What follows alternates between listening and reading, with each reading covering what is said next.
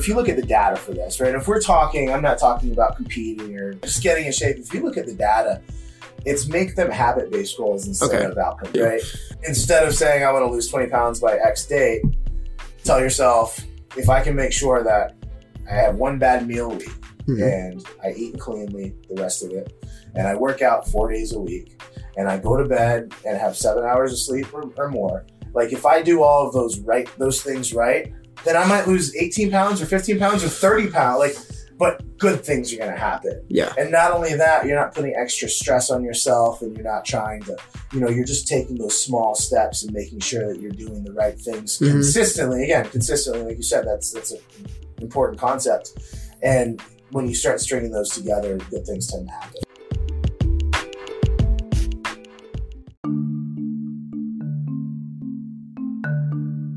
Hello everyone, and welcome back to another episode of Feeding Curiosity. I'm your host, Eric Wenzel, as always. Feeding Curiosity is a podcast that explores the creative human experience, and we challenge ourselves to think, question, and synthesize wherever our curiosity takes us. It is through these conversations that we hope to provide blueprints for others to learn and lead a more fulfilling life. Our guest today is Gabe Salinas. Gabe is the owner of the sports performance facility, The Sports Lab, a former professional MMA fighter, and a speaker on the topic of performance in various facets. Gabe has helped professional athletes to weekend warriors and everything in between to achieve their peak athletic performance. As someone who desires to learn and improve daily, Gabe stays on the cutting edge of the research on human performance and hopes to help both himself and his athletes. And in our conversation, we cover much of this facets of Gabe's interests, and we kind of start understanding where Gabe got his start in movement or sports particularly.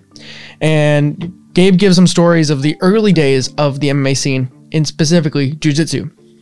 And we kind of spend some time there to unpack fighting culture and what you learn through movement, especially in something that is perceived as violent as MMA. From there, we move into his coaching aspects and how he views coaching and where his natural curiosity comes from for applying not only movement aspects, but understanding the research behind what works best. And not only that, we get really deep into understanding high performance and what is high performance, and then just what makes people who are at the top of their respective fields that good, and kind of the mindset that goes into that. And beyond that, we kind of talk about how the everyday person can work to achieve a certain level of performance that they may not be able to achieve otherwise. Paying attention to sleep, diet, and other things, and just being aware of what's working for you and what's not, and making small adjustments. And I don't know, this conversation was a lot of fun, and to be able to pick Gabe's brain as someone I've found out all of this stuff for movement and diet through my own research, and to actually sit across from someone like Gabe where he can actually give real-time feedback and his own knowledge in the space was a really big treat for me, because this type of conversation is part of the reason I do this, is so I can get across from people who are the experts or live and breathe it at the very least. And can I say that am I on the right path? And it's really fun for me. So with that, everyone, please enjoy this wide-ranging conversation with Gabe Salinas. Hello, everyone, and welcome back to another episode of Feeding Curiosity. In today's episode, we're joined by Gabe Salinas.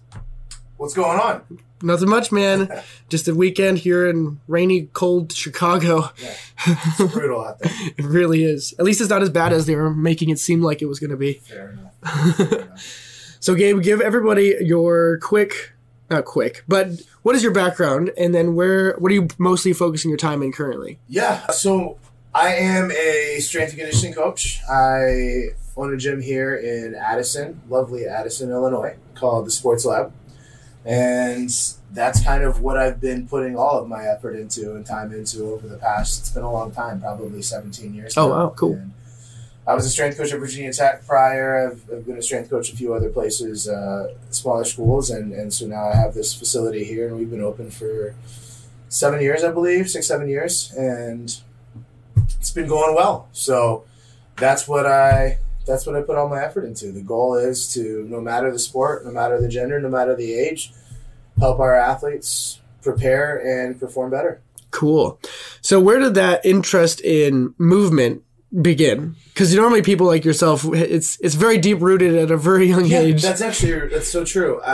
So I was a terrible athlete in high school, like absolutely just garbage athlete in high school, and I went through all 4 years of high school not really playing a whole lot. I had a sophomore start over me in varsity when I was a senior, like that kind of thing. Mm-hmm. There was nothing about athletics that I was good at. And about mid-senior year, I started learning how to lift weights. I'd been lifting a little bit, and I started picking it up a little bit more and starting to research a little bit more and learn a little bit more about how to become a better athlete. Mm-hmm. And from there, I started getting decent athletically, and then I continued to grow and improve and ended up competing at a fairly high level in mixed martial arts and amongst a few other things. So I kind of want to take that knowledge, and I'm analytical in nature, and, mm-hmm. and I appreciate actually learning objective data, which is, I think, a rare thing in 2020. So I like kind of putting those pieces together and helping mm-hmm. athletes perform better. That's very cool. For someone like yourself, like you said, you weren't a good athlete in the beginning. Was there anyone around you, like coaches or teachers, who kind of helped break it down for you or saw that you wanted to be? Not really, if I'm being honest. I look back and I don't think there was anyone necessarily who helped me with that part. Mm-hmm. I think there were some people along the way who helped me do certain things. There was one guy named Louis who was really nice at a gym I went to. He let me, I was 16, 17, mm-hmm. helped me, let me like vacuum the gym for a free membership kind of deal. I trained from there, and he was encouraging. But outside of that, not really. It was more of just, I want to learn and continued to learn, and thankfully. That's really cool. So again, too, to pick on the MMA thread, that had to be really early on in MMA's life, because it started in 93, 94, really realistically with the UFC. So for you to pick up on MMA at like the beginning of it, that's got to be rare. So I have a story for that. I've done an interview when I was fighting. I did a few interviews, and I remember telling you stories. And this is my favorite story to tell. So Richard Jesse, he's still a good friend of mine. I went to this gym called the Weight Club in Blacksburg, Virginia, which is where I went to college, Virginia Tech. And I must have been 18 at the time. And I'll never forget, I'm sitting on this machine and I'm working out. And to give you guys a little point of reference, I'm 6'1", at this point, 240, 250, right? And I'm sitting on this machine, and this little 5'5", 155-pound guy kind of talks like this, looks at me, he's like, "Hey man, you should come check out jiu-jitsu." And keep in mind, like you said, this was 2002 maybe? Yeah. And MMA, no one really knew what MMA was at that point. Come check out jiu-jitsu. Well, now if someone says, "Come check out jiu-jitsu," everybody knows Conor McGregor and this and that. Everyone knows MMA and UFC and jiu-jitsu. And back then, nobody did. So I'm looking at this guy. I'm like, I don't want to go do karate is what I thought it was. Mm-hmm. He's like, "Hey, just give it a shot." I'm like, all right, fine. So this place, the Weight Club, had this little room. It must have been 20 by 20, and we go in there, and they're having a jiu-jitsu class. There must have been 6, 7, 8 people there. And again, back then, he kind of had to prove to these people that this stuff works. No one has to prove that anymore. But back then, so he's like, "This stuff even works with the biggest guy." And I was the biggest guy in the room, and he comes in, and he's like, showed me an armbar, showed him an armbar. And I'm this asshole who, I'm bigger and stronger. This guy just kind of curl out of that armbar. And I tried to. And he kind of just rolled through and put some pressure on and made me tap out. So I'm looking at it. Like, shit, I need to get good at this. So, I kept going, and that was my first 2 years of jiu-jitsu, and I've been doing it ever since, and I absolutely love it. But one of my favorite pieces about that story is not just Richard Jesse and how he got me into it, but I think a lot of people in life, and definitely in jiu-jitsu, when they go to a class like that, especially guys, and they see that they suck at it, right? And they see that they get their ass kicked, and they see that it's uncomfortable and blah, blah, blah. There are two types of people. There are the types of people who want to hide that blind spot in their ego. So they just pretend it was a fluke and pretend that stuff doesn't work, and then they never go back. And then on the flip side, there are the people who are like, "Shit, I suck at this. I need to get better." Yeah. And they just keep going and they get better. And I just think that's a really interesting thing. A lot of people tends to shy away from the stuff that they're bad at. Yeah. Instead of attack it. I tend to look at working out as like a safe area for failure. You know, the whole point of going to the gym and lifting weights is you push yourself beyond what you think you're capable of, even if it's a little bit. You know, it's push yourself within limits so you're not hurting yourself. But it's a point where you can say, can I do a little bit more? Yeah. And then you fail, and you're like, all right, well, I guess I couldn't do it today. And then you come back tomorrow. And you do it over and over again, and then slowly but surely, you just get better. For sure. You know, and it doesn't matter what category. It could mean in, like, more flexibility. It could mean in jiu-jitsu. It could mean in, you know, how much you bench press or deadlift. It's all of those things. And then when you can extract those lessons to the real world is where it pays off. Because you're less negative reactive. You know, because when things don't go your way, you're just like, whatever. I'm going to go get choked out at the gym later today or something. You know, it's so true you say that, like the lessons that you get, whether it's in a jiu-jitsu gym or whether it's in a weight room or any other gymnastics facility, it doesn't matter.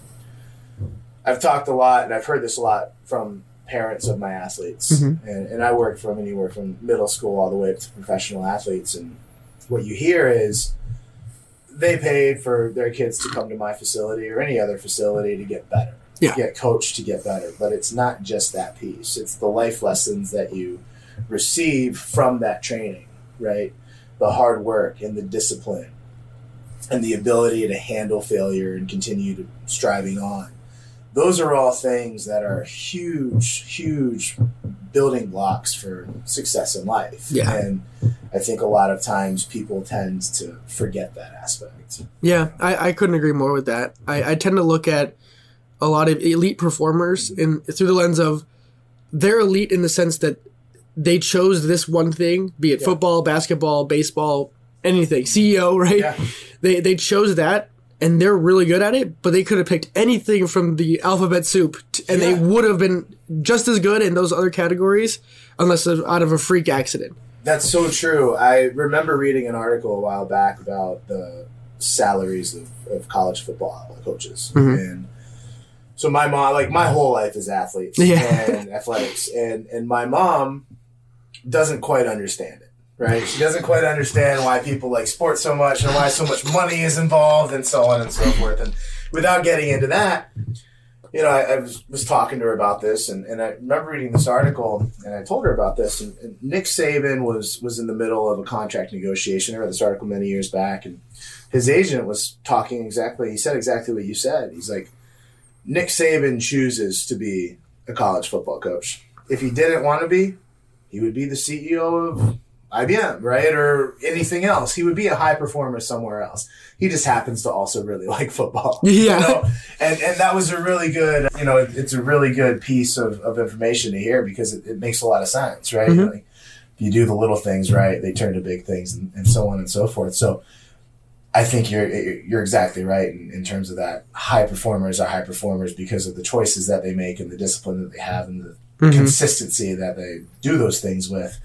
It's not that they were just lucky. They would probably do really well, and most of the time do in other things too. You just said like one of my favorite words ever is consistency, and it keeps coming up over and over again. Now, right now, as it's early in January, everybody is all about New Year's resolutions and things like this. And I'm going to bounce off an idea from you that I keep thinking about, and kind of thinking about resolutions in a different way.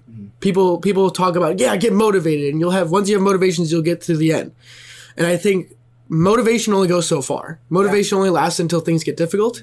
What you really need is to have a mission, something that you are so invested in that this is my thing to accomplish. It sounds very Jocko-like, but it's I've been thinking about trying to reformulate a way for other people to think about why they want to like lose some weight or do some sort of achievement that they want to kickstart in their 2020, basically. I think one of the things that I like about working with athletes is, for the most part, specifically higher level ones, they remain consistent. Yeah. And they come to my gym and they're there for 3 days a week and they get better, and I don't have to worry about a whole lot in terms of their buy-in, right? Their buy-in is pretty high. And over the years I've been doing this, and one of the reasons why I think that is, and I'm fairly certain that is because they have set points that they have to be prepared for. So what I mean by that is, if I play football if I'm not ready by August 15th, then I'm going to be in a world of hurt. And not only am I going to be in a world of hurt, I'm going to be in a world of public hurt. Either my coach or my teammates or the fans or somebody is going to see that I haven't put all of my effort into my off season and it's not showing on the field. Yeah. Right? Nobody gets lucky in the off season by doing nothing and coming back and being amazing. That's just not how it works. Yeah. And when you look at adults and you think of the adults in your life out there, the people who tends to get in shape after, let's say, 25 or 30, right? They get in shape, or even after 22, let's say, after college. Mm-hmm. They get in shape because they're going on vacation, because they're doing a Tough Mudder, because they have a wedding coming up, because there's some event down the road that they have to be prepared for. And they know that come May 15th on my wedding, if I'm not prepared, the pictures are gonna show it, right? Mm-hmm. Everyone's gonna see it.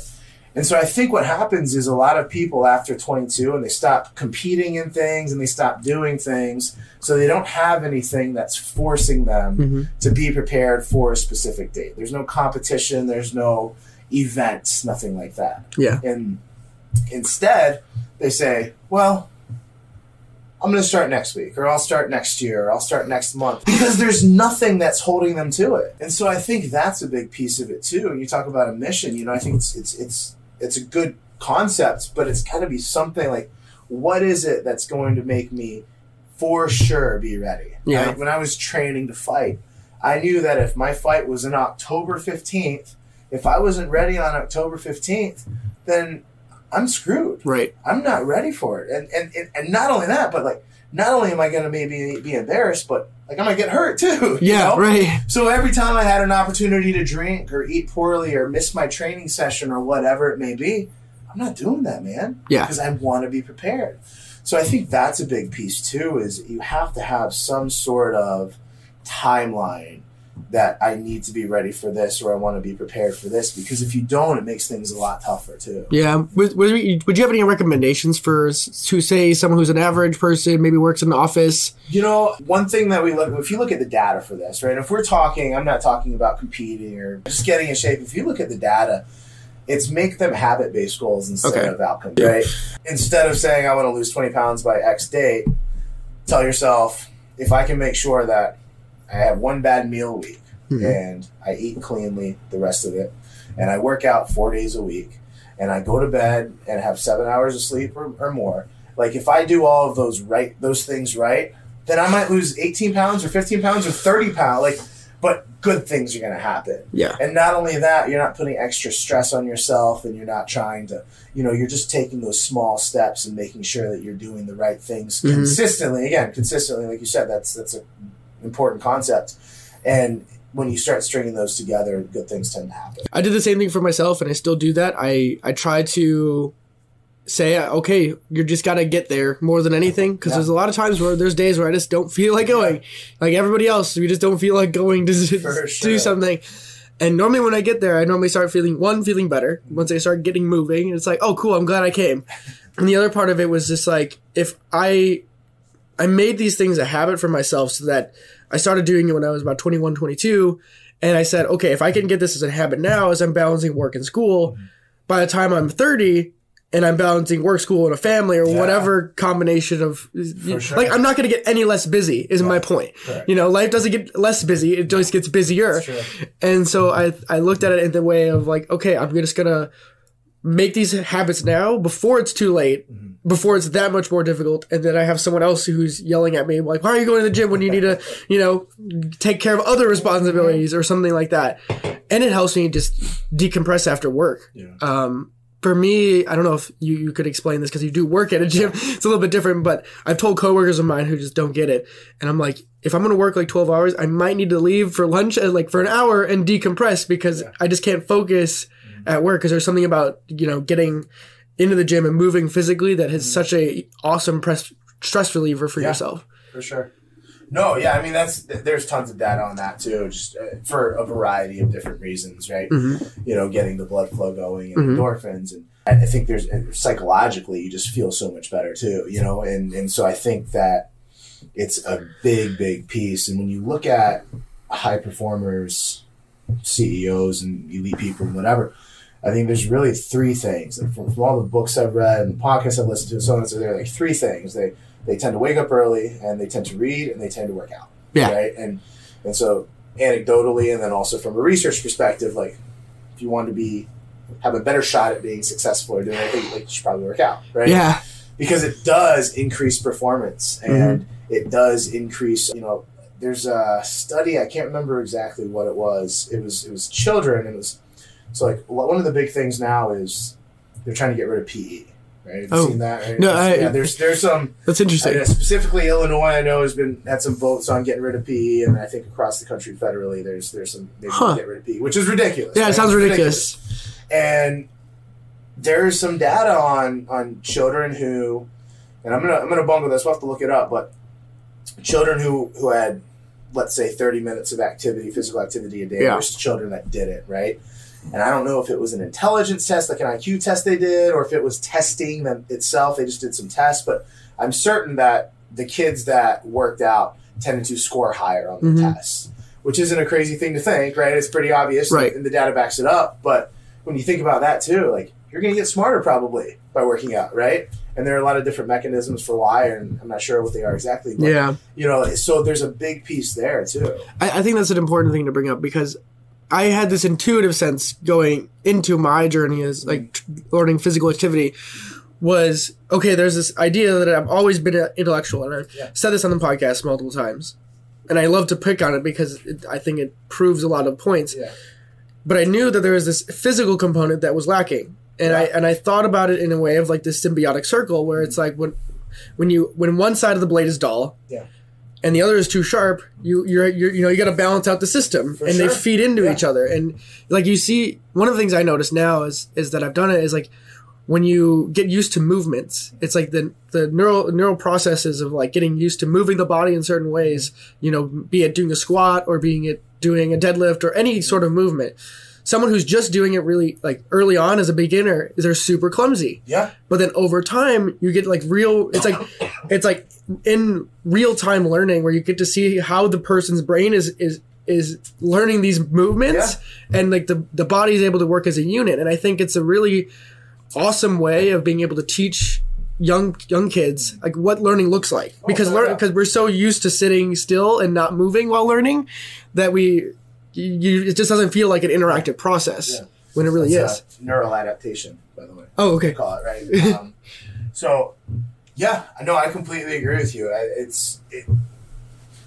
When you build out that, we're talking about kids moving and all that, like building a big movement bank, so to speak, right? It's called multilateral development. Oh, cool. Is an incredibly important piece. And if we're talking about elite athletes, when you look at the data for that, there have been, I think, 3 long-term, like longitudinal studies in different countries for, is it better to specialize or generalize your kids? Yeah. Right?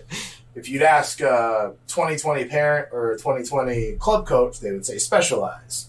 If you ask the data, and if you ask people who are at a very high level, every single one would say generalize. And it backs it up. So basically what happens is, when you look at these kids, and if you have a tennis player, for example, or soccer player, doesn't matter, and they start at 5 years old and all they do is play tennis for their entire life, they're going to be better than the kid who plays baseball and soccer and volleyball and tennis and all those other sports up until, I believe, 16 or 17. Yep. And then when they hit 16, 17, that kid tends to specialize at around 14, 15. That kid will start to overtake them, and then their ceiling is a lot higher too. The kids that generalize, tend to be the ones who are on Olympic teams and play professionally and so on and so forth. And there are a lot of reasonings behind it, right? Burnout and injuries and so on and so forth. But one of the big ones is the kid who played multiple sports not only avoided the burnout and the injuries and all that, but most importantly, they developed this incredibly big bank of movements, right? Yeah. Movement bank, right? Multilateral development. They learned how to throw a ball, and they learned how to backpedal, and they learned how to throw sidearm and throw, and catch, and they learned how to start and stop, and they learned how to, do so many different things, so many different ways that when they go and play their specialized sport, they can play it at a much higher level. and it's the data is just overwhelming on that. Yeah. So it's a really important piece. You've definitely hit on a huge topic for me, because that's part of the reason why I do this, because I've always been this person who believes in being a jack of all trades, master of none. Yes. I really do believe that the more you know is not a hindrance. It's only helps you pull tools. It's just all different tools from the toolbox that apply in areas you never thought possible or wouldn't think it would be useful in that scenario. And all of a sudden you're like, oh, wow, look at, I'm using this thing that I learned in, my retail job that I never thought I'd use again or something like that. And you're picking on a book. I don't know if you probably read it, but it's Range.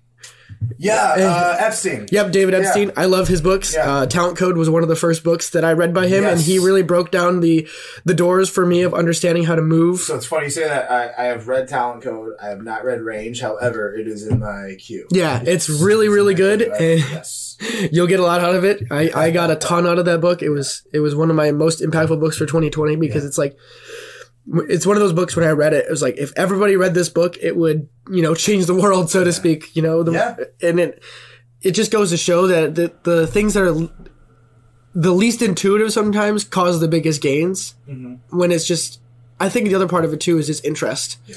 If someone is interested in learning something, they're going to get a lot more from it than they're going to get, like if they're just doing it to check a box. Yeah. And it's hard to generate interest. I think, we, at least from a school system perspective, we kind of say everyone has to learn these certain amount of things.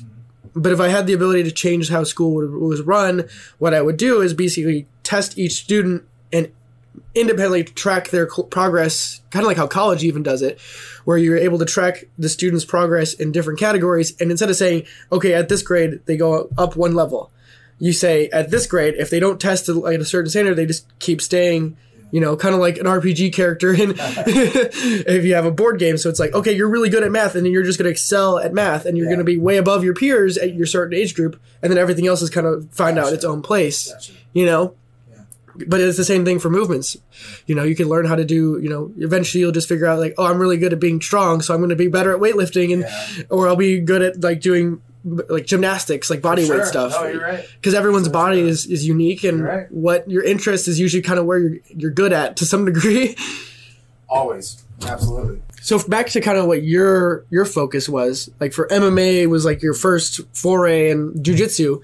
How does that evolved over time for you? Like you still, I'm assuming, compete and train regularly? Yeah. So no more MMA. I stopped MMA in 2013, 14, okay. I'm not 100% sure, to be honest. And I've continued jiu-jitsu and I've competed. I don't compete tons. I only compete at the bigger meets, the bigger competitions. So the last one I did was the World Championships 2 years ago.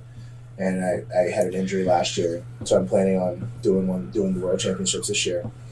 And one of the reasons I do that is because it's tough to find, and I'm already on the far end of the bell curve, as a bigger guy. And with bigger guys comes poor athleticism, poor technique, and a poor gas tank. Yeah, and it's a lot tougher to find someone who has all three of those as a 250-pounder than it is to find it as a 170-pounder. Right. And so I've done some of these lower end tournaments in the past. And it's just bad. It's just bad. You go to these guys and they're like turtles. Once they're on their back, they're done, And so I don't want to waste. And then also, I don't know if you've ever been to a wrestling meet or jiu-jitsu competition, but it's all day, man. And it's just, it's a full day event. So boring. And you don't, you wait, you just want to train, like, let's just roll, whatever. And, so you spend 6 hours there to get 3 matches, So I tend to try to avoid that and only do like the bigger ones. But yeah, so I still compete, and there's just something about it, man. And I don't have any data to back this up. There's just something about like being able to like beat someone else up, and from a control standpoint, and from a testosterone standpoint, and from a I don't really know how else to describe it. It's like a primal thing, right? And it's just awesome. And after training for so long and becoming proficient in any type of combat or self-defense or whatever, the way that you walk and the way that you carry yourself is a completely different thing. Mm-hmm. And whether it's wrestling or jiu-jitsu or judo or boxing or whatever, just the way that you carry, and so it's just a great thing, and it's something that I'd like to be able to do for the rest of my life, right? And it's always going to be a part of me because it's just a great, jiu-jitsu specifically is just a great piece to add, and it's a great thing to do. Yeah, I think that's really interesting because the detractors to these movement, like especially fighting, anything that is fighting as a whole, people say if you're going to do that, you're going to become more aggressive. It's like saying if you own a gun, you're a more aggressive person. Yeah, right. When in reality, it's like if you learn how to use your body as a weapon, in quotation marks, you're less likely to use that on people who don't see it coming. You're more likely to diffuse the situation and be like, man, I don't want to hurt you. Just legitimately. For sure. And I think that's one of the things that's really important because it's these people that know how the body works and know that they can win when they need to. They're more likely to be even-handed about situations and de-escalate these situations. And I think that's a really important thing because most people, kind of like we were saying before, with like the pressure relief valve, we're so... If you take an average person and the average person's stress meter is like they're driving to work, they sit at their desk all day and they're, maybe they get yelled at by their boss or they're just stuck in meetings all day and they just kind of are stuck in their computer world, right? Whatever it is. Yeah. And they don't have this physical outlet that is, to just use jiu-jitsu as the example. Then whatever happens that, they get stressed out at home, they're going to blow up at people. They're going to have road rage and they're going to have these, anger issues, probably anxiety or depression. I mean, that's totally generalizing, but in reality, that's usually kind of the cause. And because it's like they don't have an outlet for their own aggression and, place in life or even a lack of control. And when you have this ability to put yourself, one-on-one with another human being, and you have a mastery of your body and a mastery of then another human being, and you're just, and no one gets hurt at the end too, which I think is really important. For sure. It's just you versus another person, and at the end of it, you're hugging and say, "Good session, my head." That's so true. Some of my best friends, I'm talking like a lot of my best friends, are guys that I came up training with, right? Because when you share the sweat and the blood and the punches to the face, like it is impossible to not become best friends with that person. It really is. And so I completely agree with you. There's so many benefits to it. And again, it doesn't have to be jiu-jitsu, right? I just use it as an example. Yeah, for sure. You see the benefit from anything, wrestling too. There's so many things that those sports bring to the table. Yeah. That it's unbelievable to me that people wouldn't have their, would one disagree with doing it or would not want their kids to do it or it's just across the board. So it's crazy. I mean, I guess for me, the only one I would caution against is anything punching to the head. Yeah, for sure. Anything to the head with CTE. Yeah, I mean, that's kind of why I'm done with that too. Not even the CTE part, but it's just not that awesome to get punched in the head. Right. Yeah, I was going to ask you if that was kind of like a reason for it is because CTE wasn't really known too much. It wasn't that. And so the way that I fought, I was a counter fighter and I was a ground fighter. So thankfully, I think I had one concussion in my entire career. Wow, that's pretty good. It wasn't even that bad. It was borderline concussion. And I just didn't get hit a whole lot. So it wasn't that. It had nothing to do with that. Really, what it came down to was I kind of reached my ceiling. Got it. At my peak, I was ranked, I think, 40th or so in the world. And I had trained with a lot of guys who were top 5, top 10. And I knew what my shortcomings were. I was a smaller heavyweight. I wasn't terribly tall. I didn't have, the large majority of these guys who are at a high level in the UFC, especially at heavyweight, are elite wrestlers. Yeah. Guys that are Olympic team or national champions or what, Curtis Blades is a number 3 or number 2 in the UFC right now. And we've trained a few times. And I remember rolling with him back in the day when he was still green. And we'd kind of go 50-50, but I'm like, man, I should be way better than this dude right now, Yeah. And he is just a giant. He was a national champion junior college wrestler, and he's just long, and he's 6'5", and he's cutting to 280, or maybe not quite that much. It's probably 285, cutting to 265, and this guy is just so strong, and he's big, and he's got that his ceiling, and I firmly believe, and we had the same manager at the time. I remember texting him, and I told him something along his ceiling is UFC champion. right? Yeah. And so far, it's kind of come to fruition. I mean, he's super close to that, you know? Yeah. And so his ceiling, when you look at that, is UFC champion. My ceiling was top 20. Yeah. And you know what guys in the UFC who are top 20 make? They make $80,000 a year and no benefits and nothing to speak of when they retire. You know what I'm saying? So I got to that point where the risk versus reward wasn't there. You know, Mike Russo was a guy who was a top 5 heavyweight, and we trained. You know, he was my main training partner for 4 years or so.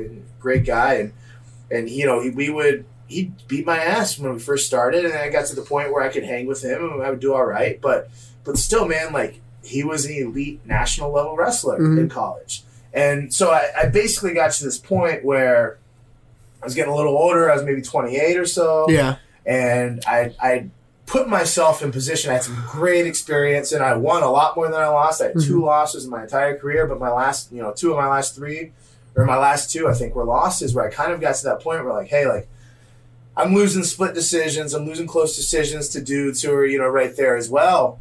But I go up the ladder, and I'm going to put all of this work in, and I'm probably not going to get the reward. And I'm being realistic, right? Because there's a certain point where if I'm not tall enough, or I'm not big enough, or if I can't, you don't have the reach or something. There are a lot of pieces there that are a little bit size and genetic dependent, right? And I just didn't feel that I had the time to put into becoming that good of a wrestler. Right? Yeah. And becoming that good of a striker or whatever. And I trained hard, and I had great coaching and so on and so forth. But, you get to that point where, like, hey, like, maybe I should start laying some roots for the rest of my life. I read a great article, must have been Sports Illustrated, about this hockey player.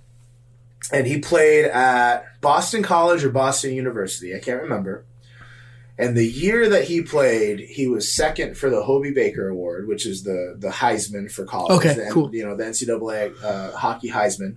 He was second. He got drafted to the Boston Bruins. Super good hockey player. He gets there, and he says, I get in the weight room for the first day, and Chara, Zdeno Chara, he's 6'7", Bruin, right, giant guy, walks in a Speedo and reps out 30 pull-ups. And he says, my God. And I realized right then and there I wasn't ready for the NHL. Right? So this guy, he toils a few years, I think, in the AHL, and then he went overseas, and he said he just kept trying. He got to a certain point, he's the same thing. He's 26, 27, 28. And there were guys who were in these minor leagues for 35, and they were still trying to make it. Right? Wow. And they were always going to be good enough to play in the minors, but if you haven't made it to the majors by 35, you're probably not going to. Right, yeah. And he said, I didn't want to be like that. I didn't want to be that guy who was like, my dream's going to... Because at a certain point, if it hasn't happened, it's not going to happen. That's just the reality. Yeah. And so he was smart, and he enjoyed his time in hockey, and then he did something else. I can't remember what he ended up doing, but my point is I kind of reached that. And, and I was like, okay, this is pretty close to my ceiling. My ceiling is a little bit higher if I keep training, but I'm certain, sadly, that I'm not going to be number 1 in the world. Right. Right? And if I'm not going to be able to be number 1 in the world, unfortunately, in this sport, that means I'm not going to have a career. Yeah. Right? If I'm number 40 or 20 in the world in the NFL, I'm going to make $20 million or $10 million a year. No problem. Right? You're like, I can live with that. Realistically, if you're number 20 in the world in almost anything, you're going to be fine, right? In MMA, it doesn't really work like that. Especially not then. Especially not then. So that was a big piece, and I'm certainly grateful. I had some of the best experience. I've made some of the best friends. Yeah. I traveled, almost, all over the world, and it was awesome. And it was a great experience. But I was also realistic. Hey, like, I can take a lot of this stuff that I learned, and I can apply it to something else. Yeah. So. I think it gives you a unique perspective as a person who is into the ground floor of MMA to be a coach for those people who maybe want to be into it now, because you're going to get those 20-something-year-olds that are going to be like, I want to be an MMA fighter now, which it was unheard of back then. Yeah. And I just think for you, it's shows a certain level of mental resiliency to not wrap your identity into being an MMA fighter. Because there's a lot of people, when they pick a thing, that's all they are. Yeah. And I mean, to some degree, you do have to be that too, because you're not going to be the best in the world unless you commit to it 110%. But I think it shows a certain level where you can actually distance yourself and be like, okay, let's look at this with objectivity lens Sure. and say, okay, can I really be number one here? Yeah, you have to, you know. But you're right. A lot of people did it. I'll never forget. I had a fight in Nashville, Tennessee, for an organization called the XFC, and it was a pretty big organization at that time. And I was the co-main event. Cool. And I fought a guy named, I can't remember. I can see his face. Scott something, I think. Scott Barrett. So I fought this guy, Scott Barrett. And we were the co-main event, and this was live on national TV. It was a big deal. Well, I was talking to the owner of the XFC about 3 or 4 days prior when we were out in Nashville, and he told me that he had called one of the guys who was on the card and told him he was going to be his swing bout. And so the way that these fights work, some of you may not know, normally in the UFC and Strikeforce and XFC, all these, they have 4 or 5 televised or pay-per-view fights. And they have a swing bout. And the way that swing bout works is if these fights are going really slow, that swing bout will be at the very end, right? If they're going really fast, a lot of knockouts, they're going to need some filler. Yeah. So that swing bout will kind of go, right, just based off of the timing. Got it. So called and told this guy, hey, you're probably going to be on TV, maybe going to be on TV, because the swing bouts, if it's injected, it's going to be on TV. If it's at the very end, it won't be, right? Mm-hmm. So he tells this guy, so basically that maybe he'll be on TV, maybe he won't. And he's like, awesome, like, I'm going to quit my job, you know, like, oh, wow. Really? And he's like, no, don't do that. Like, you haven't made it yet. It's just one TV, you know? Yeah. And so you're right. And I heard that. I remember him telling me that. I'm like, man, like, I want to sit down with this kid and talk to him. Like, dude. Talk him off the edge a little bit. You know, you need to focus on a lot more. There's a lot more out there, and it's nice to be that. It's nice to be good at fighting, and it's nice to be on TV and blah blah blah. But there are some other things that you should. You know. Yeah, as like a athlete or anyone who does physical stuff, unfortunately, there's a time limit. You know, like you're not always going to be able to compete in your sport of your choosing, even if you're good. You know, so you kind of have to like think about skill acquisition outside of it. And so for you, what was that like? Like, just what were you interested in outside of just physical movement? You know, one of the things that I loved about this podcast is I always tell people that I'm infinitely curious. Yeah. And it's true, I am. And I really appreciate other people who are infinitely curious as well, because it's rare. So my grandfather, when I was younger, would always stress his whole thing was daily learning and self-improvement. That's right? So cool. Hey, he was a doctor. He was a very wise man, and you know, he was always like, he would ask me, "What did you learn today?" And back then, I was 12 or 13. I'm like, well, "This is kind of stupid." Like, I don't know, you know? Right? And I look back, I'm like, "Man, like he was a really smart dude." So, there are a lot of things that I like, and a lot of things that I've tried to learn and improve on. Even before and during the MMA piece, you know, in addition to the strength and conditioning and the research, you know, I've worked on research projects. In fact, we have one coming out on hockey now soon, on the top 68 14-year-olds in the country for hockey. You know, I've learned how to code. I've done some stuff with various cryptocurrencies back then in the craze, and with a buddy of mine who's also a coder.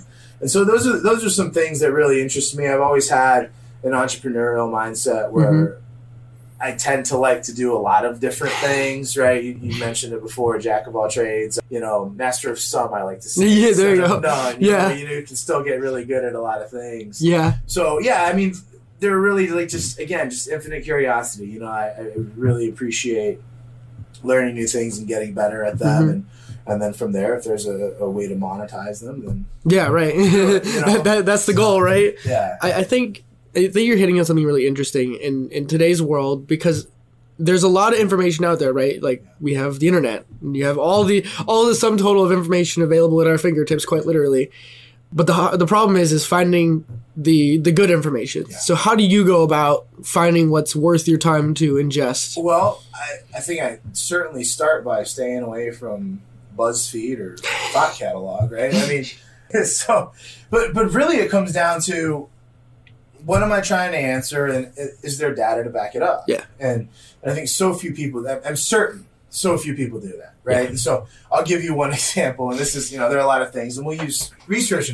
So, like, I like to drink Monsters, right? And there's tons of data on them, right? Red Bull and Monster, same thing. So when you look at the data on them, And they've compared it to water, to caffeine pills, to black coffee, to Red Bull, and then sugar-free Red Bull, right? Yep. And I'll be holding it, and I'll have parents or kids be like, well, that's bad for you. And so I asked them, like, well, why do you say that?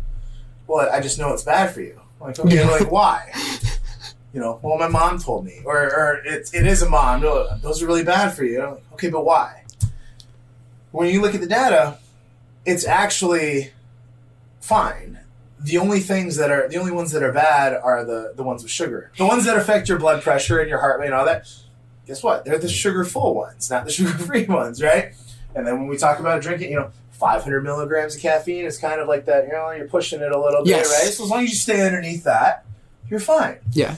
So I think that's where a big piece, I think a lot of people have this, well, my grandma told me this, or my dad told me this, or my mom told me this, or I heard this on the radio. Yeah, someone they trust. Bad, right? Yeah, and because they trust them, they think that they take that as fact, right? Yeah. Well, I'm really interested in, let's find out what it actually says. And I understand that scientific research is not always completely right. Right, it's not truth. But at the same time, it's probably a lot better than the opinion you got when you were at the mall and your aunt said something. Or the guy at GNC. Correct, right? So I think that's really it, is if it's something that really affects my life, right, or something that can make me better or could possibly make me worse, like let's get on Google Scholar, right? Yeah. Or let's get on PubMed and let's see if there's something out there that we can maybe figure out. And are there competing viewpoints, right? Are there other things? And I think that's another piece too, is do I have an open mind enough to be wrong? Yes. Right? And I have to be. I think that's huge. And I tell my athletes that all the time.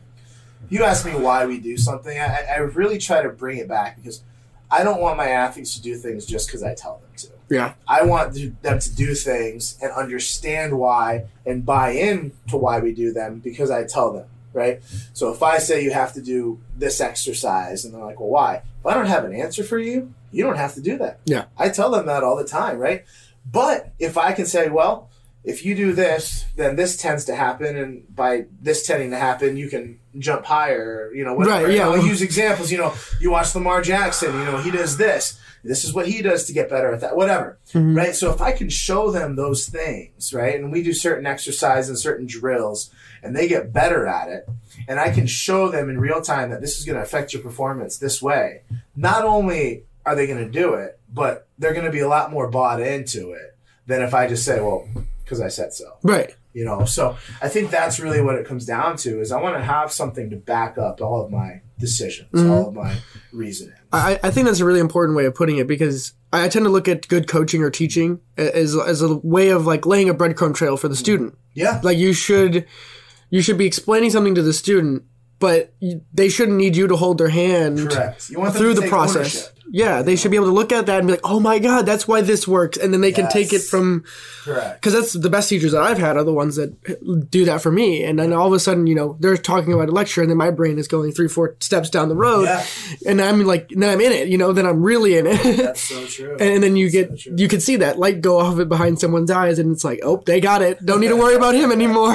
Yeah, that makes so much sense. And you're right. Once they understand it and once they get it, a little bit selfishly, it's another nice piece to it is you don't have to explain it to them again, because they really believe in it. Well, they're going to be advocates for you then. Correct.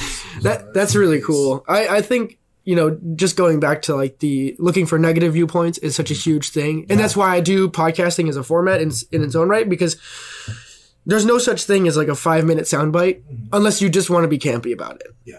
And a lot of this kind of is within the fitness world with diets. And I like to make, it's a almost religious version of diets now, is how it's it's insane. And then just how people react to it. I think of it as the diet wars, if I'm going to be silly. Absolutely right. Because everyone just kind of picks their favorite flavor. And it's not that they maybe they do know the science of it, but they latch on another aspect of it that makes it, it's a feeling based, they're helping the environment. Or this helped them through some sort of autoimmune disorder that they couldn't eat anything before they tried this diet. And which is fine. I totally think whatever diet works best for you, you should go and do that, but you shouldn't put it on other people to say you should be eating this way. You should say this works for me, and then maybe you could try it, but I'm not gonna like be angry at you for not committing to it. Well, and you're absolutely right, because at the end of the day, the best diet out there is the one that works best for you and your schedule. And the one that you're going to adhere to. Right. Right. I mean, at the end of the day, and if you're not eating SAD, the standard American diet, which is the best acronym ever. Yeah, that is good. Actually, I want to ask you a quick question about that, since you've been part of weightlifting and working out. So when I first started working out, I was like 3-4 months into it, and I made sure not to go super heavy in a diet. Like I knew general guidelines of bodybuilding diet, the broccoli chicken, brown rice, that whole thing that everybody kind of knows about after like getting into it. But my dad, I came home one day from school, and my dad, he's like, "Hey, I got to tell you something." And he's a little bit more serious than usual. I was like, "Huh, what's going on?" And he's like, I'm type 2 diabetic. And I was like, whoa. I'm like, there's another nail in the coffin for why I should have been working out. I was basically mimicking my dad's diet, eating pop or drinking pop, or eating pizzas, frozen pizzas, all that kind of stuff. And I was like, well, there's the warning sign on the wall. Sure. Like, if I would have kept down that path, that was right there for me too. Like I was drinking 6 cans a day, like crazy. Like it was almost like 1,000 something calories just in sugar. And I wasn't like overweight or obese or anything like that, but I wasn't thin. Sure. I wasn't thin though. I still had like a little bit of fluff around it. But then he gave me the pamphlet that the doctor had given him and was like, "Hey, here's what the things I got to eat." And it had slapped me across the head, and I was like, what is going on here? Because here's what a diabetic is supposed to eat. And I knew what bodybuilder is supposed to eat. Yeah. The only difference is the amount of carbs that someone can eat. And I'm sitting there looking at this. I'm like, why are we not just following this guideline already anyways? Because then we can avoid this whole scenario that costs how much in metformin bills and regular blood checkups, like however, measuring blood glucose and things like that. I'm just like, this is ridiculous. And so I've been trying to figure out ways to kind of make this approachable to people to kind of... Because it's such a cultural-based thing, which is a problem. Correct. There's a big culture piece there, without a doubt. I don't know if I have an answer for that. Like, do you recommend anything for your athletes on like what to pay attention Food-wise? to? Yeah, for sure. So one of the big things that especially with my younger athletes, right, high school and down, is we don't focus. Again, we talked about outcome versus habit-based. Yeah. We don't focus about outcome, right? Right. Our goal is let's make sure the habits that we use are the right habits. So I give all of them a sheet, right? And I'll have some just very basic guidelines for weight gain and very basic guidelines for weight loss, right? Depending on what their goals are. And then from there, we'll do like a gold, silver, and bronze. So cool. Gold choices for protein would be grilled chicken and lean steak and eggs and so on and so forth. And then, all the way down to the bronze would be, bacon, right? Got it. Whatever. And then same thing for the carbs. Gold would be brown rice and quinoa and oatmeal and all green veggies and so on and so forth. And then bronze would be cookies. Right. So basically the premise is, hey, 90% of the time I want you to eat from the gold menu. When you're with your friends, or if it's a planned whatever, if it's a planned party, if it's your birthday party, if it's New Year's, whatever, you can eat from the bronze. Yeah. The large majority of the food that you eat is supposed to be gold. And the cool thing about that, especially with high school athletes or middle school athletes, even college athletes, is they are working out and moving tons. They're walking to class, they're playing their sports, they're lifting, they're doing other work, etc. So it's really hard to overeat nutrient-dense food. Yeah. Right. So when you look at it, we're talking, if I have to eat 2,500 calories a day. 2,500 calories of chicken breast, broccoli, and rice ends up being like 2.5 pounds of chicken and like 5 cups of rice and like 8 cups of broccoli, right? It might be a little bit more, but it's right around there. Like, that's really hard to eat. Yeah. 2,500 calories of McDonald's is one value meal. Yeah. Which just about anyone can put down in one standing, right? So when you think about that, right, all we need to do is start changing into more nutrient-dense food and less calorie-dense food. Cool. And if we can do that, that's where the big rocks come. Now, if for whatever reason, you eat way too much, then we can start dialing it down if that's a big issue. But that kind of fixes the problem for like 90% of them, right? Yeah. And then the rest, that smaller percentage, we start playing around a little bit more with macros, or we start playing around a little more, like we'll write down 4 days, right? So, for example, I had a figure skater who had an issue.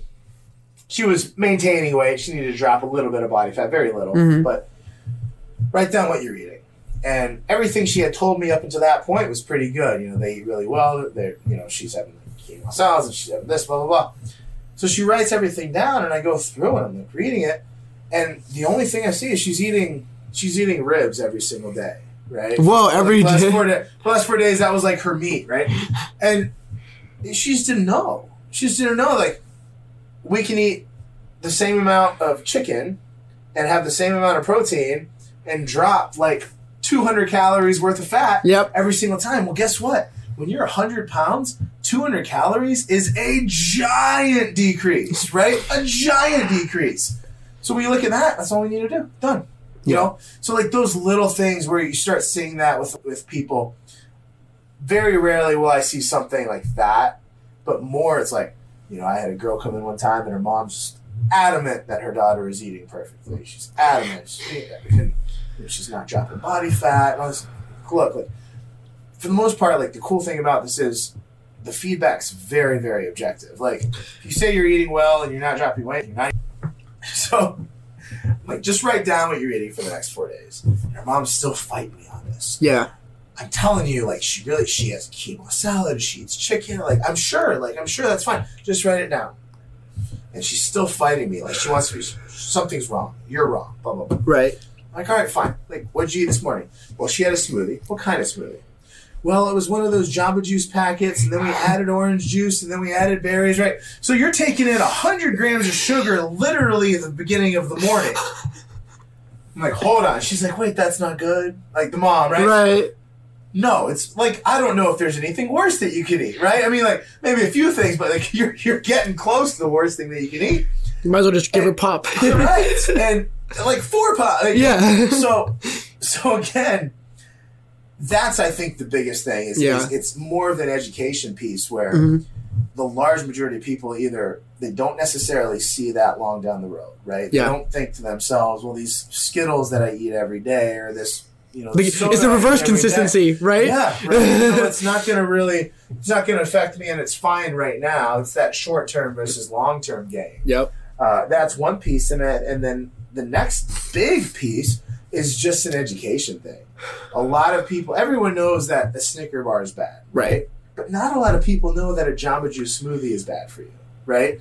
And like you and I, we know that. It's obvious. And in fact, we're like, well, because we've done the homework, though. It might be better to eat the Snickers bar, to be honest, right? But that's what we know. That's what the large majority of normal people don't know. Because you're right, we've done the homework. And so I think that's really what everyone knows. McDonald's bad. Everyone knows cookies are bad. But those things that you're like, well, I think this is. It should be healthy, right? It should be healthy. Or sometimes, a lot of times, it's marketed as being healthy. Right. So again, we're trusting this company that's trying to make money off of me to be right. That's a problem as well. But so I think really a lot of it is just education. Mm-hmm. And there are some big rocks there in terms of education that I think would solve a significant percentage of the problems. Mm-hmm. So that's kind of where I think with that. What you said there, it was really good, was like having the scale from, gold to bronze. Yeah. I think that's really, really good, and kind of framing it in a way that it's not like, you can't eat this. Correct. Because a lot of times when people get a diet, they say, no, I can't eat this. Yes. And what the problem is, that puts a negative pressure on that person. It's like, I'm losing out on this thing that I really enjoy, and I can't have that. And one of the people that I had on this podcast, she was an Olympian, Nicole Davis. She was a vegetarian, and she has little nieces and nephews, and they're like, "Can you eat this?" Like just messing with her, and she's like, "No, I can't eat this, but I choose not to." Gotcha. It's not that I can't; I choose not to. Yeah. So you put the control in your court. Yeah, that's really good. Which is a really good way of sticking to those things. Yeah. And another big sticking point for me is supplementation. Mm-hmm. I went down the rabbit hole of supplementation, and I, had a fridge full of all of the different things that I could ever imagine. And, every single thing I was doing had its own separate container, from protein to BCAAs to all of that. And I was like, at one point I kind of tallied up my monthly expenses, because ridiculous. It was like $220 or something over like 2 months or something. It's like insane. I was just like, what am I doing? I'm like, wow, this is the best industry ever to be in, because everything costs $30 and you got to be buying it every month to be on top of it. What is your thought on supplementation? I'm an anti-supplement guy. Now, I think everyone should have a protein powder. I think protein powder goes a long way, right? Mm-hmm. Just, it's easy and it's good for you. I think protein powder is great. I have nothing against creatine. I think caffeine is awesome, right? The stuff that's been studied for 20 years, I think that they're great. Mm-hmm. But when you start adding in like BCAAs, for example, like those have been proven to not really help at all. Yeah, there's still like gray zone. Yeah, so multivitamins. Some studies actually say they might be a little bit worse for you than not taking them. But there's no study out there that's like, you should definitely take tons of multivitamins because your body just doesn't utilize, right? Mm-hmm. So there are tons of supplements out there that I completely disagree with. And there are a lot out there. There have been a lot of lawsuits where these companies will take these supplements and they'll put them out in the market for the first 6 months with some testosterone precursor or steroid in it, right? And then everyone's great results. Like, I took this thing for 6 months, 6 weeks, and I gained 15 pounds of muscle and blah, blah, blah. And then they pull it, right? And they pull that piece, and then now they're selling this crappy supplement that's not really working, and they already have that marketing hype and that buzz. Then they sell for another year and a half, and they get a lawsuit. They pay $4 million, but they made $100 or, whatever. Whatever it is. I think there's a lot of that too. I know there's a lot of that, right? Because we see it. Yeah, especially being in the professional sports business too. Correct. You hear about people who take tainted stuff. Yeah, and so from there, yeah, you're right. So that's a thing.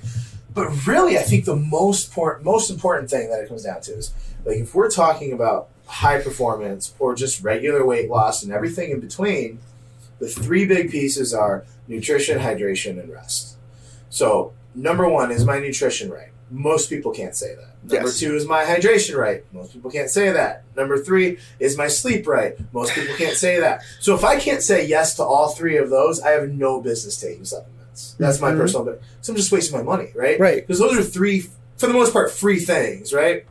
And not only that, like when you look at sleep, the data on sleep, I think I'm going to have to look it up, but I believe it was 15, 18, and 20 or something like that. But if you get, it was 7 hours, I want to say, versus 5 hours. So if you get 5 hours of sleep versus 7 hours of sleep, if you start getting that 7 hours of sleep, the increase in testosterone was 15%. The decrease in cortisol was 20%, and the increase in growth hormone was like 13%. I know they were around 15 to 20%. But my point is, like, substantial those numbers right there are better than steroids, right? If you're taking a regular dose of testosterone and growth hormone, those numbers still beat that. Yep.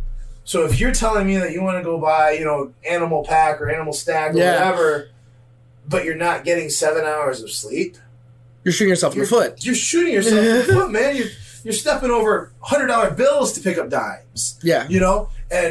And that, I think, is the biggest thing. Is now, once you get that stuff, right, now we're starting to talk about, like, elite athlete territory. Yep. What are some other things? Like, now we're like, okay, maybe there's a vitamin D deficiency. That's a big one, right? Maybe I'm taking that now. Yeah, it's huge for the wintertime. I couldn't believe it. There's a zinc and magnesium deficiency. Right? Those are things, like, I'm all in for, man. Yeah. But again, if we're not getting the big rocks, then you have no business doing the other stuff. Yeah, it's a huge one for me. Like I showed you before we started recording, my Whoop and Oura Ring, both of these track my sleep, and it's huge for me. I'm super bullish on talking about this stuff to get it right, because if you can get your recovery right as a big bucket, for sure, because that's what you're basically talking about.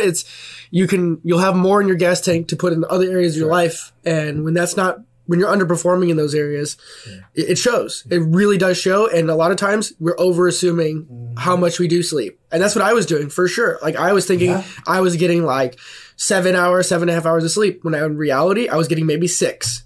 And then, it's like a get to the motivation thing. Like, when I was really in it, I had like an awesome bedtime routine, and then that started slipping because of holidays or whatever, and all of a sudden I'm sleeping at 1, and then I'm looking at my thing and I'm like, oh shit, there it goes. It's really funny you say that, because the research says that we tend to overestimate the good stuff and underestimate the bad stuff. And it was something a great company called Precision Nutrition. Yep, I've heard of them. Okay, so, I want to take their nutrition course. Yeah, I don't know where it is. Somewhere I have a book here, but yeah. So they talk about there was a research study, and when people estimate their green vegetable consumption, it was something like 3 servings more than it actually was. And then on the flip side, when they estimate their French fry and cookie consumption, it was like 2 or 3 servings less than what it actually was. And it's just a selective memory, man. I mean, like, we just don't know. We just think that, just put a blinder on. We're doing great, right? And the bad stuff, well, it wasn't too much, So again, like, those are so important. I've got athletes who come in, like, cryotherapy is the big thing now. Yeah. And the research just this temperature therapy across the board, hot and cold. Pretty inconclusive, and But again, like, I think a lot of times they like doing it because, oh, I saw it on Instagram, or like this athlete did it, or whatever. Yeah. But like, people forget, like, when we talk about in decent season this year, but he's one of the best of all time, like Tom Brady. Like, Yep. nobody talks about Tom Brady's cryotherapy or this or that. What they talk about is Tom Brady goes to bed at 9 p.m. every night, right?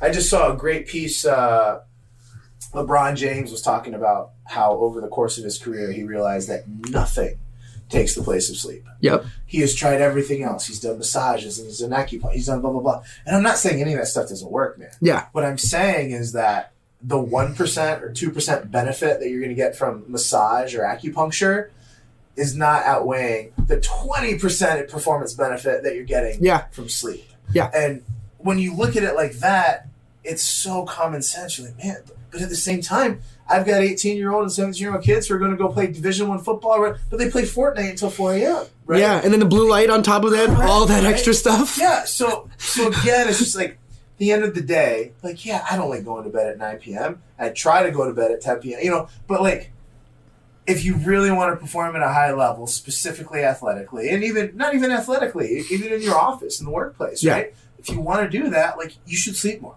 Yeah. And the data is so conclusive. Like, I don't know if we talked about scientific research not being true. Why We Sleep, this book. Is like the only thing that is truth. You know, I mean, like, there's nothing out there that says like, well, you don't need to sleep that much. The only people that don't need to sleep that much, and I can't remember, you might know what I'm talking about. It's a specific gene mutation, right? Like Elon Musk, I think, has it. Right? They think he has it. Yeah, they think he has it, correct, right? And that's where they can get by on very. And they're saying now that that's even inconclusive. Yeah, so, but you understand my point, right? Yeah. Like, and I think that was like one in however many people, 100,000 or more, it was something ludicrous. So again, like, if you want to do something better, like, you find the time to sleep a little more. Yeah. Right?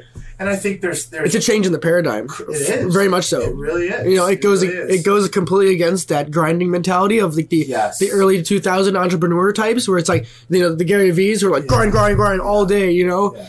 And I'm just like, like, we need to chill out a little bit. Like, you know, I get really big on like mindfulness and like breathing work. I don't know if you've entered into the breathing work space a little bit yet. A little bit, not tons. Yeah. It's kind of new. Yeah. It's like still part of the, like, kind of with that temperature therapy stuff. Sure. But I've been doing stuff like that where I try to just force myself to nasal breathe on the treadmill, like right at that speed that's kind of too hard to, like, where I want to mouth breathe. Gotcha. Where I'm trying to get CO2 tolerant, basically. Gotcha. And I try to push myself right at that very limit and then just nose breathe through that. And then over time, that helps you basically work on biomechanics within your body. So then you can take that to weightlifting and breathe better while doing like heavy squats or something. I've actually always done that.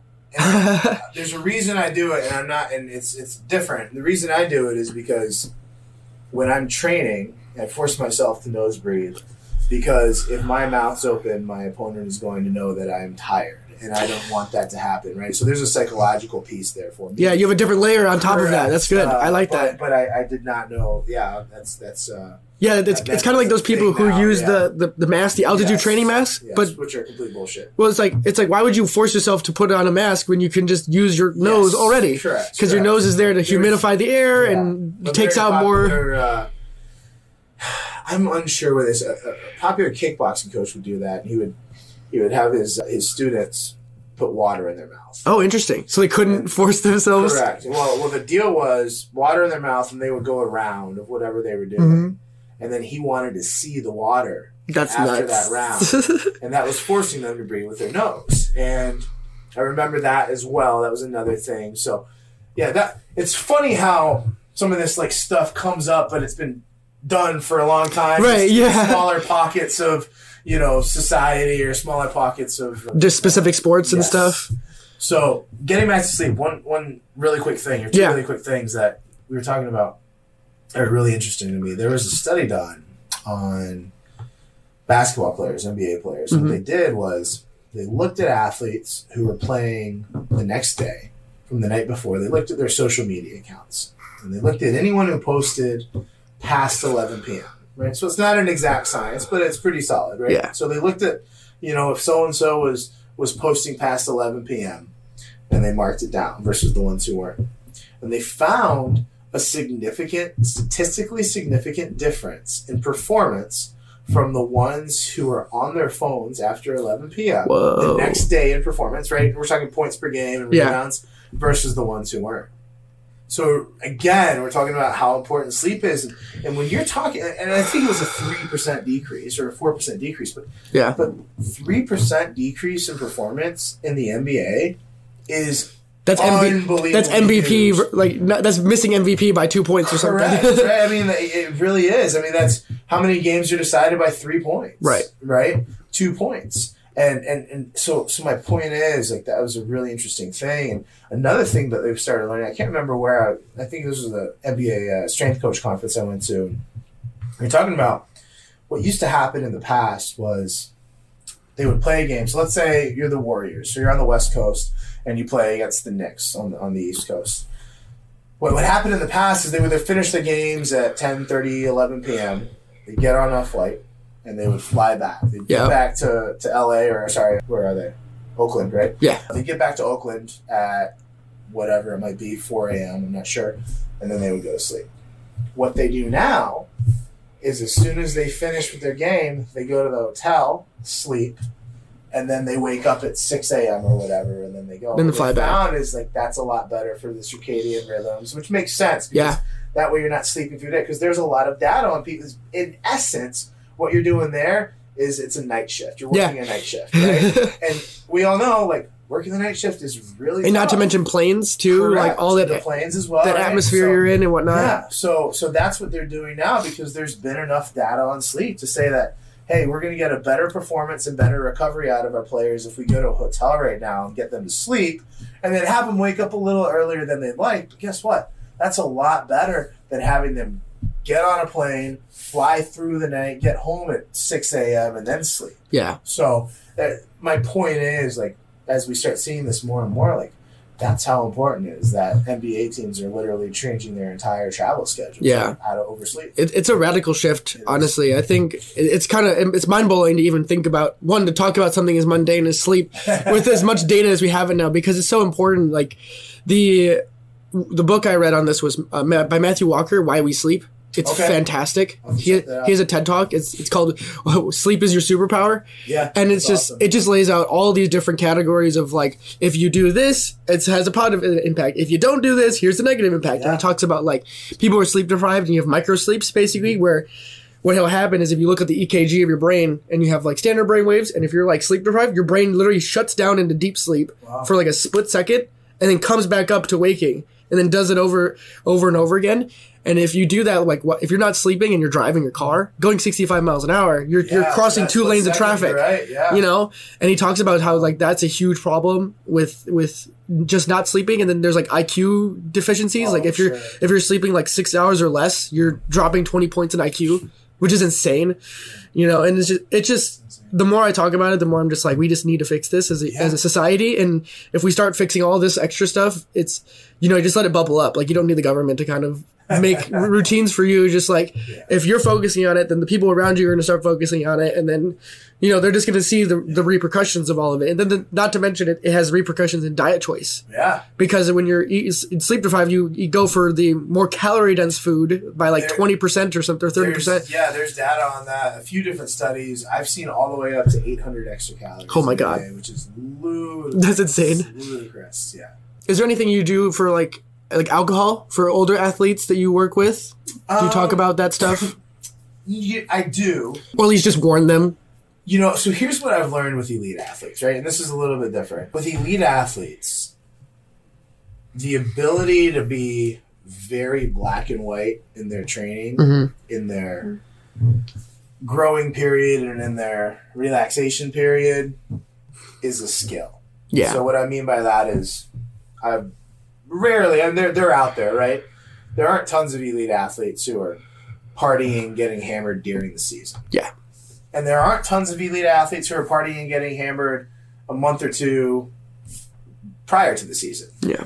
But in that month or so pocket of off-season, season ends before I start training again, that is your opportunity to do everything that you possibly want to do. They're cutting loose hardcore. Hardcore. Yeah. Not only is that a good thing mentally, but it's also a good thing physically. Not the getting hammered part, but taking a break from there. You know, your body needs a break. Decompression, basically. Decompression, right? You're recovering from injuries, sleeping more, blah, blah, blah, being lazy. You know, you just relax a little bit more. There's not as much stress on you, so on and so forth. So that's kind of the deal is, when you're ready to relax, relax. And when you're ready to turn it on, turn it on. You know, that's an interesting thing. You know, that ability to toggle from, you know, switch on to switch off, I think is part of the elite athlete's superpower. It is. You know, or elite performer, not just athlete. Without a doubt. And that's one thing that I've definitely noticed and I've seen. I had one of my athletes' parents played 15, 20 years in the NHL. He was phenomenal in the NHL, won multiple Stanley Cups, and I was MVP for a few teams, captain for a few teams, you know, big time hockey guy. And he was very well known as kind of like the guy who started weightlifting, getting strong in the NHL. He was one of the first few guys who started doing that. And we would talk, and he told me that as soon as the end of the season, so like the average, he was a defenseman, right? The average defenseman in the NHL is around 11% body fat. So this guy was around 10, 11% body fat. That's great pretty good. Shape, right?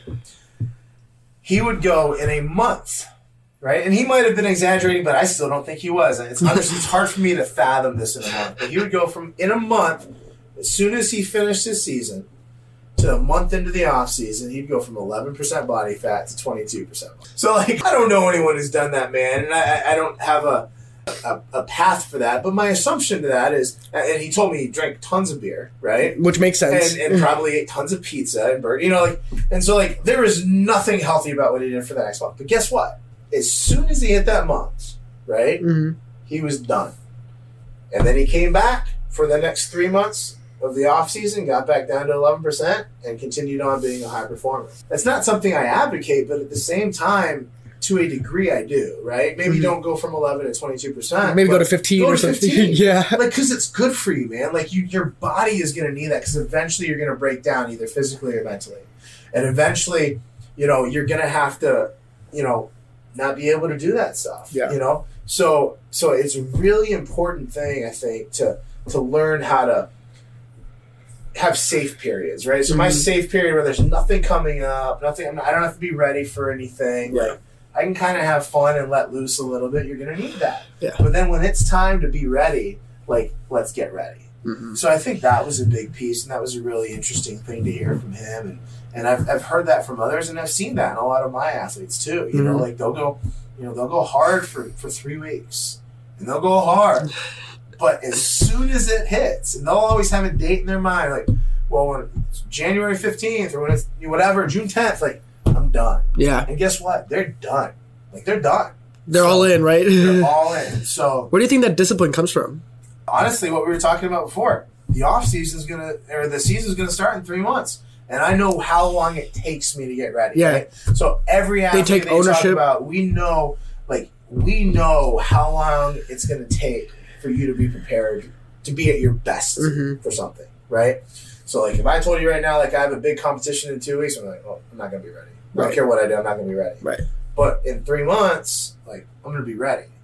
So I think that's really what it comes down to is you've had enough experience in your body, in your sport, in your training to say, well, this is how long it takes me to be my best physical shape. It doesn't take me 4 months, it takes me 3 months. So I have a little 3-week period to play around with, and then once I hit that, now I can be prepared. Now I can get it out of my system, and I can be prepared. And that doesn't mean they might not go to a party occasionally or whatever, but like for the most part, it's not before a game though. Yeah, right. You know, but they're drinking water at that party, right? Or they're drinking Diet Coke, whatever. Or they limit their drinks to like 2 or something. Correct. So that's really, I think, what it comes down to is they toggle that switch because they know they have to be prepared. And guess what? Especially if I play in the NFL or the NHL or the NBA or whatever, if I'm not ready, not only am I probably going to get fined, but like I might not make the team. Right. I might lose sponsorship deals. Like right. You know. So I think that obviously makes it a little bit easier. Yeah. But that's really, you know, again, who's this guy? You might know who I'm talking about. He is in Silicon Valley, Indian dude. It starts with a K, I believe. Naval, Robert? No, not Naval. Sorry, The TV show Silicon Valley. Oh, TV show. Got it. Okay. I thought you meant actual Silicon Valley, like someone who's a startup guy. So his name is, I'm looking it up right now. We need a Jamie. Yes. Kamal Nanjiani, right? You seen this guy before? So look at him now. So this guy. Wait, there's no way he's that ripped. Yes. Well, that wasn't him, but yeah. So look at him now. I'm going to show you a picture. So here he is, right there. Wow. Oh yeah, I just saw this like last week. Because he just got into a Marvel movie. No way. He got into a Marvel movie. And here's what he said. This is kind of cool. Right? I would not have been able to do this if I didn't have a full year with the best trainers and nutritionists paid for by the biggest studio in the world. Mm-hmm. I'm glad I look like this, but I also understand why I never did before. It would have been impossible without these resources and time. Now, here's the thing. I'm going to disagree with him. to a degree, I'm going to disagree with him, right? This dude's net worth is at least $5 million. Right. If he wanted to find trainers and a chef and all those things and look like that, he would have been able to. Right. It would have been way easier for him to do than you or I or anyone else without a $5 million plus bank account. Right. You agree with me? Right? Absolutely. The amount of time you got to spend in the gym just to look like that is correct. Right. So if he really wanted to do that, he could have, but he didn't. And the reason why he didn't, because there's no reason for him to, and he had nothing to look. Well, now he's going to be in a Marvel movie. Right, you got to look the part. Now I have to look the part. So there's a reason for me. And not only that, there's a deadline. Mm-hmm. You think Disney hooked him up with all those trainers and those nutritionists and blah, blah, blah, and said, just figure it out. Whenever you're ready, let us know. No, you got you're not 6 months ready, or whatever. Correct, right? If you're not ready by January 2021, then we're cutting you. You get no money, we're done. Mm-hmm. So again, like, if he really cared about looking like that, he had every resource. He lives in L.A., I believe. He lives in California. Somewhere there. Right? He's a Hollywood guy. So there's plenty of sun. He can go work out. He can go hiking if he wants. He can lift weights. Some of the best trainers are out there. He has the money for it. The best nutritionists are out there. Chefs, whatever. He had the money, but he didn't because it wasn't that important to him. Right, because the money doesn't buy those things. Correct. Not really. So, it gets you so far. So now he has this actual deadline. I have to be looking like this. I have to do this by this date. Mm-hmm. Now he gets ready, right? So like that's a really interesting thing to me. Yeah. Is like when you have that, when it's that important to you, that is what made it important to him. It wasn't important to him before. So what is it that's going to make, what is it that's going to make, that's so important to you that will make you do that, right? And a lot of people, you know, when you get up there in age, a lot of people, it's their kids, right? I can't walk with my kids. I can't run around with my kids. Can't bend over. Yeah. I might die at, you know, like, yeah. So like those are big pieces. And that's where like, oh shit, like I'm going to have a kid. Like I got to be ready for this, you know? So that's really, what is that pain point, right? Yeah. What is that thing that's going to really force you to really be disciplined? To reevaluate. The thing is, when I look at people who've lost, and I've worked with a decent chunk now of people who've lost 80, 100 pounds, you know, there's always a big pain point, but the most interesting thing to me is for a full 6 months to a year, when they lose that weight, they don't cheat once, man. Mm-hmm. They don't cheat once. They've gone their entire life eating McDonald's and cheating all the time and cookies and so on and so forth. But whenever it is that hits them, right, whether it's, you know, parent had a heart attack or had diabetes, right? Like that's a thing, right? Yep.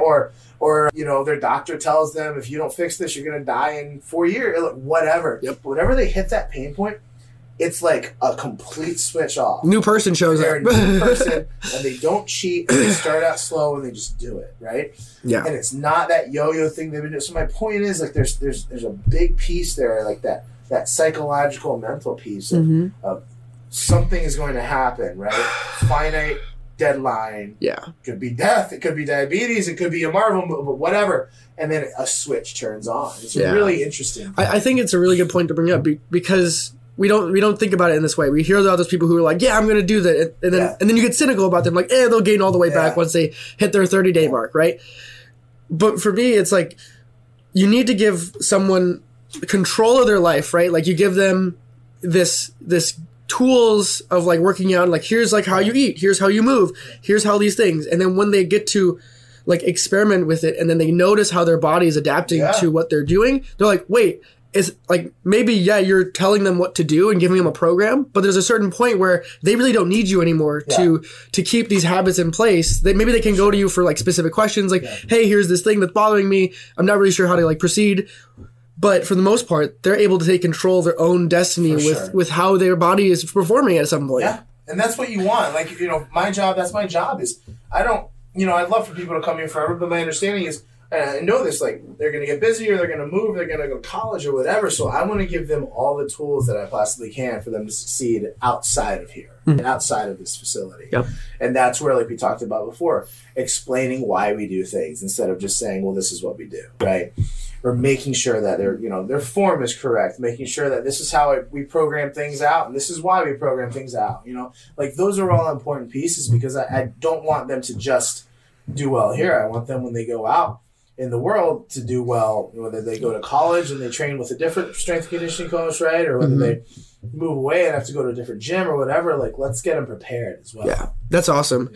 So we've already been doing this for almost an hour and a half. And so we'll wrap up with some more like general questions. So the first one will be, since you've been mentioning books and research, any like favorite books or most gifted books that you've... Yeah, so any Malcolm Gladwell book. Cool. Malcolm Gladwell is my favorite author. I read Outliers a couple years ago. I love that one. Phenomenal author, and that was a phenomenal book. And The Go-Giver is another one of my favorites. That's a book that I try to read every year. It's a fictional book, a fictional business book about, I don't know if you've ever heard of it before. Yeah, it's a fictional business book about a guy who's trying to meet his quota at a big insurance company, and ends up meeting with guru, so to speak, dude who's worth $3 billion or whatever, and kind of walks him through how to do that, but it's a completely different way than what he had thought it was going to be, right? It's a phenomenal book. It's fictional. It's really good.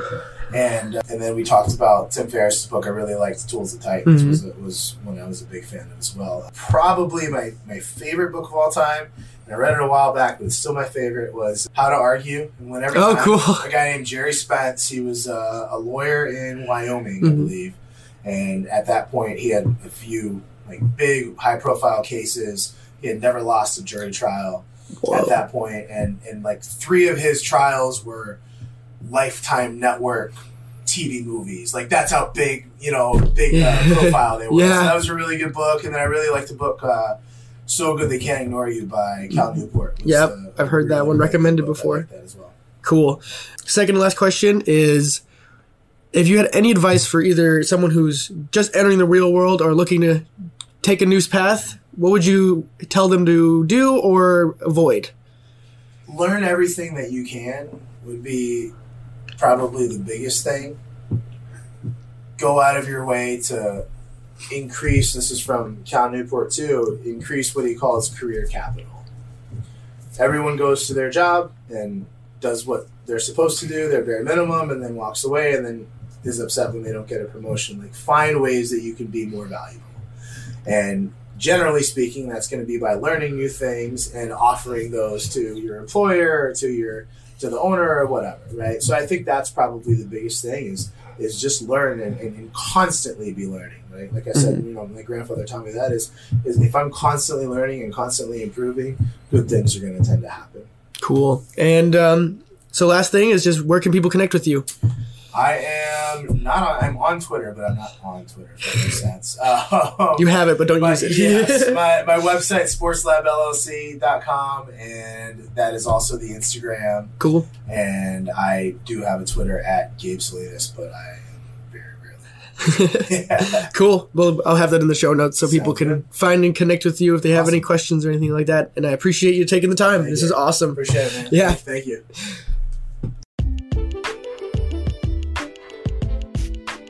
I want to take a quick second and talk about how you can support our show.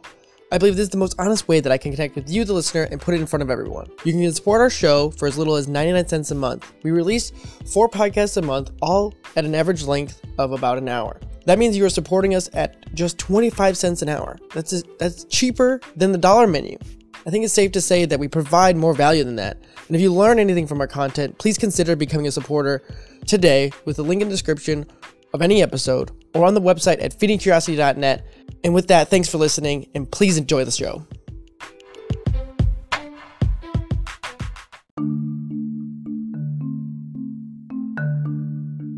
You just listened to an episode of Feeding Curiosity.